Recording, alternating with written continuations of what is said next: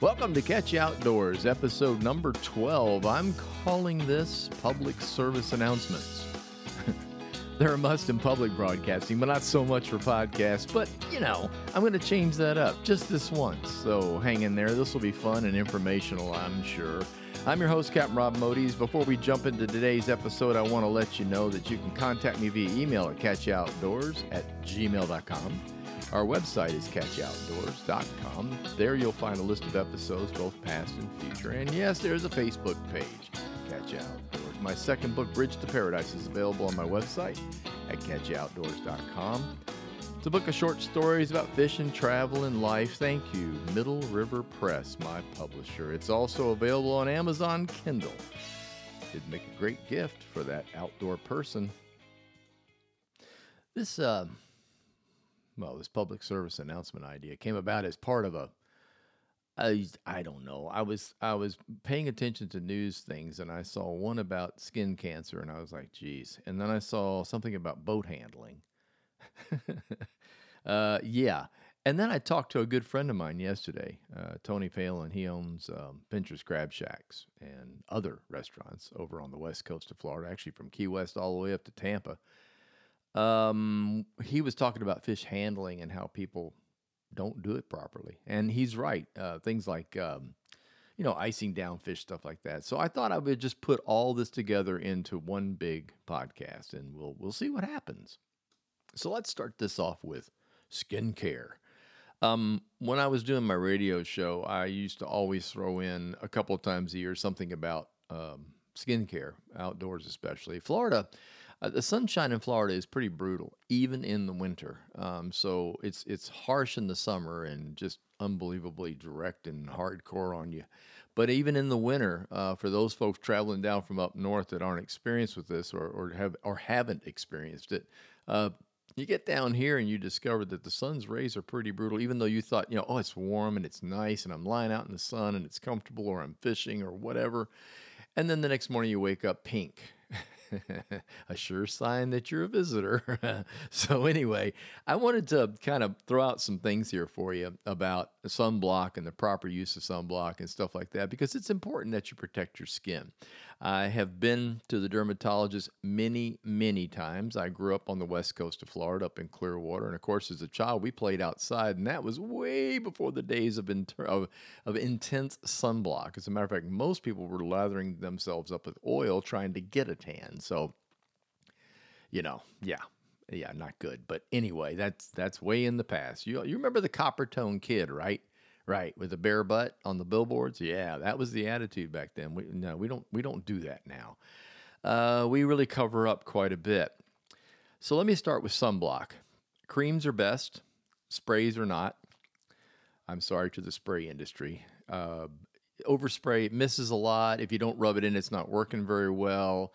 It's terrible on a boat. Do not spray sunblock on a boat. It makes the deck extremely slippery, and then you'll have a slip and fall, and that will be or somebody will fall overboard, which would be even worse. So creams are best, and creams are best if put on while the skin is cool. So if you arrive at the beach, you arrive at your donation, and you're lying out there in the sun, putting it on at that point with your skin's warm doesn't really cover you as well as it does when your skin is cool. It is best to apply sunblock in the morning, afternoon if that's when you're leaving, evening, whatever, before you go out in the sun. So do that at home and lather up pretty well. Get it all over your face, cover yourself up real well. There are many, many brands out there. I'm going to leave it to you to pick the ones that you like the best, but you can go online and they have all kinds of ratings for different sunblocks. There's an old one still around, Bullfrog. I find it harder and harder to get, but I used to love that as a fishing guide. It covers well and it doesn't disappear when you sweat, and that's something pretty important when you're playing around out in the sun, or if you're working in the sun for that matter. So sunblock, go with creams. Try not to do sprays if you can. I know it's easier to spray a child. I get it. I've seen people do it at the beach and all, but if you can get the cream, do the cream. Hats. Yeah, hat for the top of your head. One of the few times that I got a basal cell cancer cell was right on the top of my head. And oddly enough, I wear a hat all the time. But the dermatologist said, well, I can tell you how it happened. He says, look at your hat, which I had there with me. And there's those little tiny vent holes in the top of the hat. And believe it or not, the sun had come through on one of those holes constantly, and that's exactly where my little lesion was that they had to take care of. So hats are important, but make sure you cover up those little holes in the very top. That's a fishing guide tip for you. Speaking of the dermatologist, go if you're a Floridian and you spend time in the sun, you like beaching, outdoors, biking, kayaking, canoeing, boating, whatever it is you do outside, and you do it consistently, go to a dermatologist at least once a year, and I would highly recommend every 6 months. Most insurance packages cover a visit. It's just like having a checkup at the doctor, and believe me, they'd rather have you having a checkup and pay for that than what could come if you don't get checked. So please go to the dermatologist and have your skin checked. Um, if for some reason, here, let's get gross here. You got a little scab and you keep picking at it and it keeps coming back and it bleeds a little bit, that's a sure sign of basal, the beginning of a basal cell cancer. Those basal cells are not real dangerous if caught early, and if caught early, they can be taken care of easily. If you let it fester, it will get worse and worse, and then it becomes a very serious thing. So please, if you got some little mark on an arm or a hand or your face or your head, and you've been messing with it for several months, or a year, go get it fixed. Okay, go get checked. Just trying to save you just a ton of trouble. I had one on my head that took stitches. I had one on my ear where they rebuilt my ear. I mean, and those are ones I waited too long on. You don't want to do that. It's much easier to take care of them early, and don't be afraid of the dermatologist. Go get it done. Buffs are the buffs are actually the gaiters, the things that they're a tube of material, okay, that you pull over your head, and you can tuck it all around your neck. You can pull it up over your ears. You can literally pull it up over the top of your heads. But the reason I call Buff is what made this thing popular with fishermen. The company called Buff. And those things, they're fantastic. They're made by a ton of people now. There's a bunch of different even organizations print stuff on them and give them out. So you can get them just about anywhere. But by all means, check out the Buff. If you're wearing a shirt, an open collar like fishing shirt, there's a real good chance that your neck's not being covered, and you probably won't run your sunblock down that far into the V part of your chest. Both ladies and gents. So make sure that the Buff is just a great thing to have. Buffs became real popular during COVID. It was like, oh, that's a mask. I can wear that. Well, you could in some places. Some places require the honest to goodness, blue or pink mask, the medical mask. But in a lot of cases, yes, it was acceptable, especially in outdoor wear. So check out Buffs. They keep the sun off, and they're really good. They come in a multitude of designs, so you can be cool while you're wearing it. That kind of stuff. Let's see. SPF. SPF is a rating for how long the sunblock or what I'm going to talk about next, shirts will hold off the sunshine for you. Ratings on sunblock, typically I like as high as 50. Anything higher than that's kind of ridiculous, and that's been proven by the scientists who've been rating this stuff. They're like, look, 45 to 50 is tops. It has to do with the time allotment that you can be out in the sun for extra. Anything above a certain number is kind of ridiculous because it's dark by then. That's how long it extends your capability to be in the sun. So SPF 40, 45, 50 is a good place to be on the very top end. You can go a little lower if you want to, but I'd stick to the top. Shirts.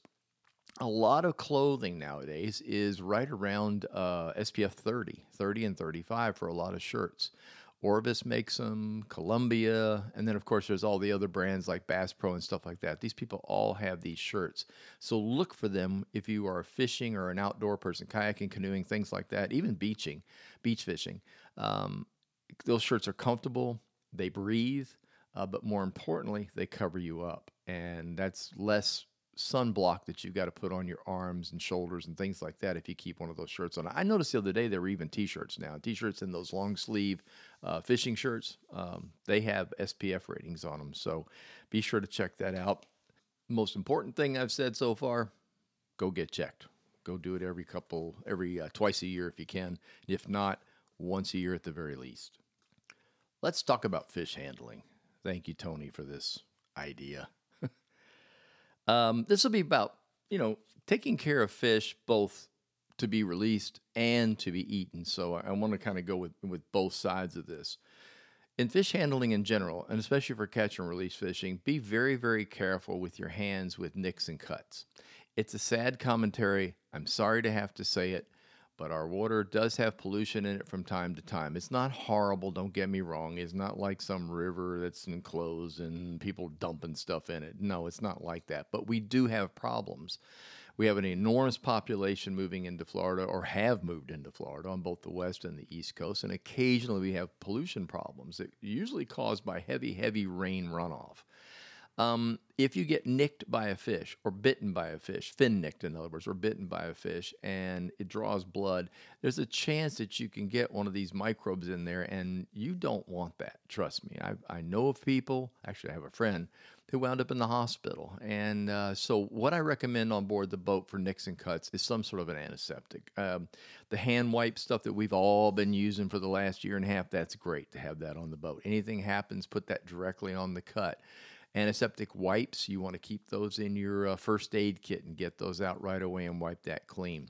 I always take a step of, if it's a bite that goes that's bleeding, I'll actually squeeze it to make more blood come out first to help clean the wound. Then I'll clean it with an antiseptic and alcohol. One guy on the boat said, does vodka work? Yeah, but you're probably not supposed to be doing that on the boat. But anyway, yeah, anything that's got alcohol in it, rubbing alcohol would be excellent. So keep that stuff on there. Make sure that you do that on your hands right away, and then wash your hands off and keep an eye on it. And I would probably, once that's done, I would take a good waterproof Band-Aid and cover it while you continue to fish. You don't want anything getting back in there. Most public areas, most public beach areas, and most municipalities will release a notice of some sort to let you know that there's a problem in the area. That's when you want to be sure to take care of this type of stuff. So, I mean, I hate to say it, but that's just the way it is. Two fish in particular in saltwater that you want to watch out for this are saltwater catfish and stingrays. The catfish have got barbs on their fins.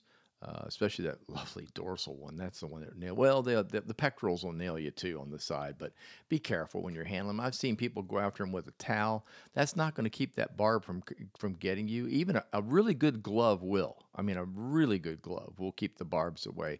But quite frankly, it'll go right through a towel or a T-shirt or any piece of material that you might think you're wrapping around that fish. Nuh-uh.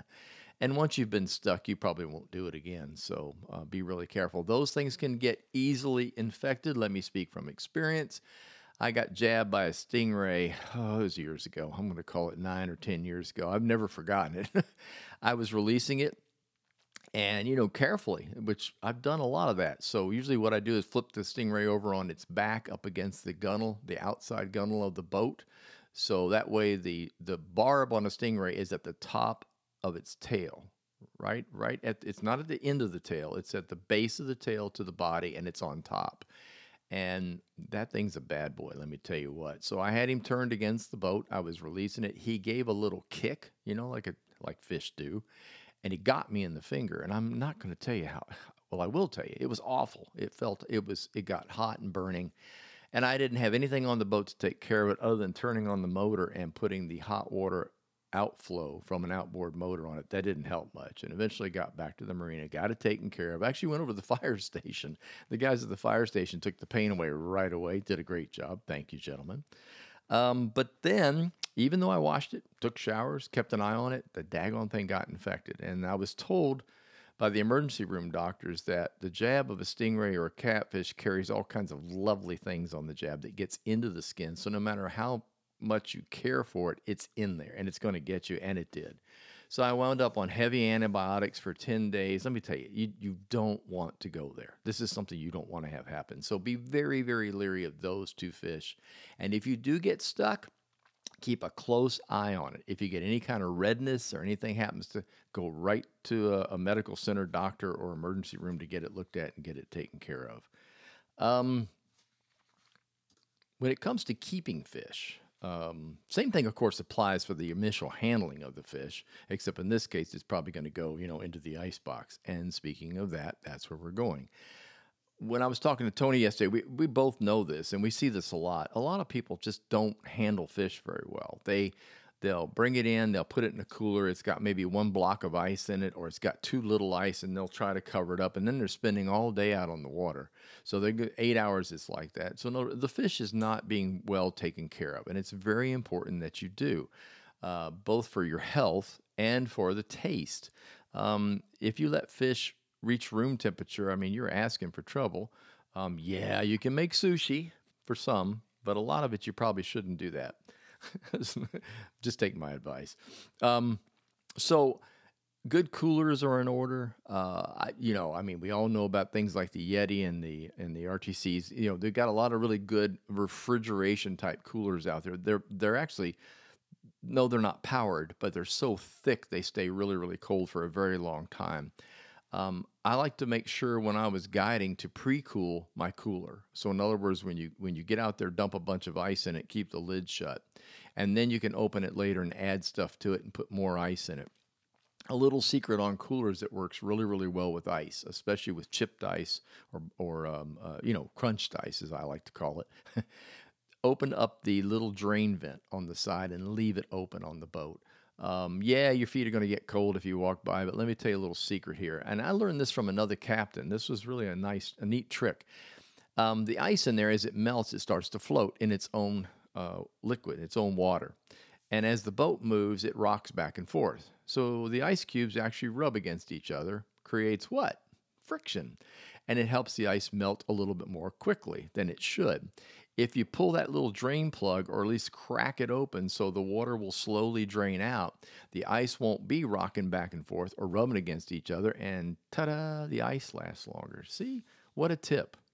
So pre-cooling the cooler is a really good idea. Lots of ice. Don't go short. If you're keeping fish, now remember, if your cooler is primarily putting your drinks in it and your sandwiches, fine. But if you're going to put fish in it, it's really, really important that you take an abundance of ice with you. You don't want to run out of ice. One thing we also talked about was a lot of people display their fish on the dock when they get back. They'll pull all the fish out, lay it out on the table, lay it out on the dock, and take happy, smiling photographs. That's fine. Keep it iced. If you're going to do that, throw ice on the table, put the fish in the ice, take the photos quickly, and then put the fish back in the cooler as you clean them. Don't leave them on the table. Those pictures yeah, I'm a big man. I caught lots of fish. That's fine. That's cool. Not a problem with that. But you don't want to lay them out in the sun and then have them baking in the sun while you're taking a picture. That's not a good idea. So again, keep icing the fish down, even if you're going to make photographs and the like. Brining. This is something that a good friend of mine, Dean Hicks, taught me a while back. It had to do really more with sharks than anything else. In the state of Florida, you are not allowed to clean a fish on a boat recreationally. I'm not sure about commercial. I think some commercials can with certain licensing, but not recreationally. If you get a fish that you're going to keep and it's restricted by law or by regulations, you have to bring it back to the dock whole. Now, you can gut the fish on the boat as long as you don't take the head of the tail off. And you can bleed it, of course. And that's very true for some species like Spanish mackerel and kingfish, things like that. If you want to get the blood out, you can do that. But you cannot cut it up. So keeping the fish really, really cold, especially if it's a bloody fish, which sharks are, became an issue because a lot of people like to eat shark. And let me tell you what, if you don't clean shark properly, it tastes bad. Let's just go there. Brining. It works like this. You have a big cooler large enough to hold the fish intact, which means if it's a shark you're keeping that's 3 or 4 feet long, you're going to have a pretty good sized cooler.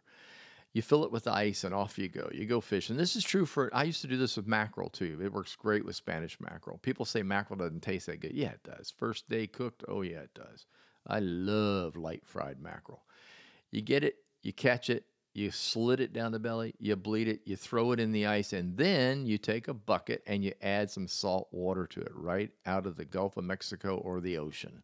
You just basically not float the ice, but just put enough water in there so that the ice is, I don't know, like a soft drink, like putting ice in a Coca-Cola, if you will.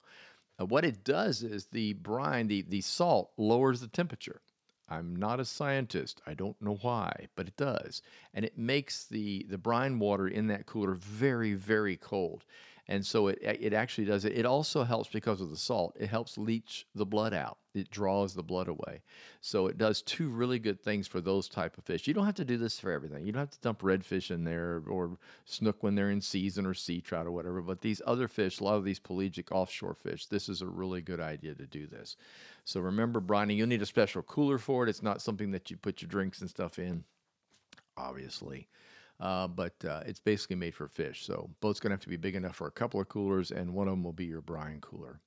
And please keep in mind, do not fillet a fish at sea. I have seen a lot of people get some really sizable tickets for doing this. You don't do it. Read those regulations if you're not sure. Florida's got the most unbelievable fishing regulations. And by the way, they change like every 3 months. They don't publish that, by the way. They tell you online, and they'll tell you in an application. But it's up to you to keep track of this. So please be aware of all the rules and regs in the state of Florida. The last part of this, I'm going to attribute this one to my wife. It was her idea. She said, be a good captain. And I said, no, be a great captain. When I say captain, I'm not talking about somebody like me, a licensed captain, or the guys that guide and do all that kind of stuff. I'm talking about you, the captain. That's what you are. When you're on board your craft, your boat, your pontoon boat, if you've got 2 people in a kayak, one of you is the captain, whoever the owner is and whoever that is in charge. And guess what? You're responsible for everybody else on that boat. It's something that I'm always baffled by when I see. I've seen a lot. I just don't, remember, you're the one in charge. Number 1, that means you don't drink. That's also a state Florida law. You do not drink if you're the captain of the boat, period. The law is lenient on passengers, unlike in automobiles and things like that. If you're on a boat, you as a passenger, you can party. You're allowed to drink. Please don't fall overboard. Try to keep the drinking at a point where you still have balance. But the captain's not allowed to do that, so don't do it. Make sure she, captain, we'll just call you captain. Make sure the captain has all licensed, required equipment on board. So in other words, safety equipment. Life jackets, fire extinguisher, whistles, whatever is required for that particular style boat and length of boat, make sure you have that. You can find that information on the U.S. Coast Guard site. You can go on there and just simply type in U.S. Coast Guard regulation, boating regulations. It'll pop right up, and then it'll tell you how long the boat, what boat you have, how long is it, and here's your required things, and here's the extra things you might want to carry. So safety equipment. Watch your wake. I ran into this more times than I know, and I hear this over and over again from other people that boat, not just a licensed captain, but somebody who's on the boat going, man, people are just not, they're not nice, and they're not responsible. You must be responsible for your wake. That's the law, believe it or not. You cannot blow by somebody in an inner water area with a giant wake behind you. Spilling somebody, dumping somebody, sinking somebody is not cool. And if they find you, you're going to be in really serious trouble. So look behind you when you're boating occasionally. Actually, you should do it a lot. Look over your shoulder and see what your wake's doing. If you're in a big boat and you're slowing down to be courteous, that's cool. But you got to slow all the way down. You can't just slow down with the bow still in the air and throw in a 2 or 3 foot wake in the back, especially for kayakers, canoers, paddleboarders, and people in very small boats. You've got to settle the boat all the way down in the water before you pass somebody. That, I know this sounds elementary to some folks, but you'd be stunned how many boat captains, quotes around them, really and truly have no idea that slowing down is sometimes worse than going fast as far as the wake that's popping off the back of the boat. Know the rules of the road. One in particular I'm going to point out is in the United States, we boat the same way we drive on laned highways. We pass each other port to port. Those that don't have any training, that's left to left, left side to left side, port to port. Probably if you don't know that and you're a boater, you probably should go take some boating classes. You really should. You need to know what port starboard and the bow and stern is, and aft. Anyway, I digress. Port to port. We do not pass on the opposite side unless there is no room to get around somebody. Then that will happen. But you need to know that, and that's important when markers are involved. you may crunch somebody right up against a marker or out of the channel if you're not sure which way to pass. So make sure you understand how we pass here in the United States when we're coming at each other in a boat. Keep your head on a swivel. Boating is, I call it multi-dimensional. It's not like driving a car. A car, pretty much, you're aiming straight, you're in a lane, you watch left, right when you're coming to intersections, and you occasionally look up in your rearview mirror to see what's coming at you. And that's typically if you're traveling at 80 miles an hour on I-75 across Alligator Alley, or any other open highway. You're always kind of looking up like, what's that coming at me at 90? And yes, in the state of Florida, that happens. So, head on a swivel in a boat, it's a lot different. Things can come at you all the time, left and right, from 45-degree angles off the bow or the stern. People will pass you on the wrong side. You might be looking left for a pass from somebody on the right is overtaking you. It's very important that you look all around in circles the entire time you're on the boat, even when you're stopped. If you come to a stop, put an anchor down, and you're in an area where other boaters may be passing by, you still need to stay aware of what's going on out there. Are you a kayaker or a canoer or a paddleboarder? Extra attention is required. In the kayak, I use sound as one. Not only do I visually watch what's going on around me, but I listen. And you can hear a boat coming from a long way off because kayaks don't have a motor, so it's naturally quiet. So it's really important that you listen. You'll hear somebody, especially if you're fishing in a back area in mangrove or in mangrove channels. It's real important to pay attention to see if anybody might be coming around a corner, or to hear if anybody might be coming around a corner. So double up your head swivels. And about those markers, it's important to know what those markers mean. When I say markers, I'm talking about channel markers. There's two types. There's the U.S. Coast Guard channel markers. Those are maintained by the U.S. Coast Guard.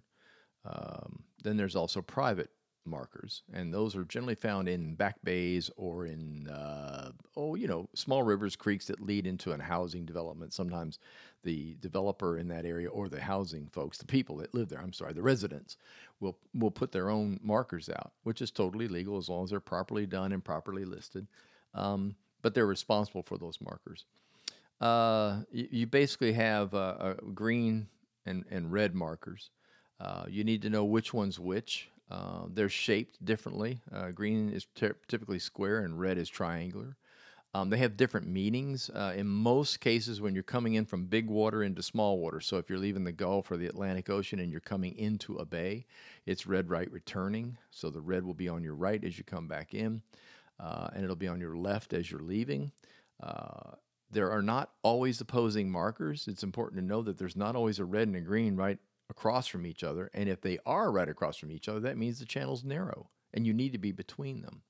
And you need to pass, what did I say? Yeah, port to port. You got it. It's unusual in Florida. We have a little thing called the intracoastal waterway. Wraps all the way around Florida, as a matter of fact. Starts way up north, I believe. Don't hold me to this. I think it's Maine. And it runs all the way down coastal United States around Florida and all the way over to Texas. This is a lane of travel. And it's unusual in its markings. It does use red and green markers. However, it's important to understand that the red marker is always taken toward land. So that means as you travel around the United States, clockwise, red's going to be on the right. As you travel counterclockwise, the red is going to be on your left. So that means the red markers will be toward land, the green markers will be toward water. How are they noted? They're a little different. The red marker has I mentioned they're square, they're red squares. There's a little tiny square yellow marker above the number. Not tiny, it's very small. And the same thing on the triangle. On the triangle, you'll have the green triangle, but there'll be a little green yellow triangle at the top, noting that that's an intracoastal waterway marker. There, you've learned something. This is why you go to these classes. Go to classes. Go take a boating class. Safe boating classes are offered all around the state of Florida. You can sign up for it. A lot of times USCG Auxiliary has them. That's probably one I would recommend. But there are other clubs and things like that offer these training courses. So go do that. Take a safety lessons. By the way, it's required for youth. I am not sure what the age cutoff was. I think it was 16 and under at one point, kind of like a driver's license, but I am not sure if they changed that or lowered it. And it varies for if the child wants to use, or the youngster, I should say, wants to use a kayak or canoe, a non-motorized craft. But in motorized, and especially in the case of jet skis, things like that, there are fairly strict regulations on youngsters. So make sure that they get the training, and you should too. You really should. Everyone that boats out there really ought to take some sort of basic course to learn how to handle a boat on the water safely. Remember, you're in charge, and other people's safety is in your hands. Thank you so much for listening. I seriously appreciate you taking the time to tune in. If you enjoyed the podcast, please tell a friend. You can reach me via email at catchyaoutdoors@gmail.com. All questions and suggestions about future and past podcast subjects are more than welcome. Catch You Outdoors, hosted by Anchor and available via Spotify and now also on Apple Podcasts. Go to the podcast app on your iPhone and search for Catch You Outdoors. Our Facebook page is Catch You Outdoors. Our website is catchyoutdoors.com. Until next time, get outdoors and enjoy.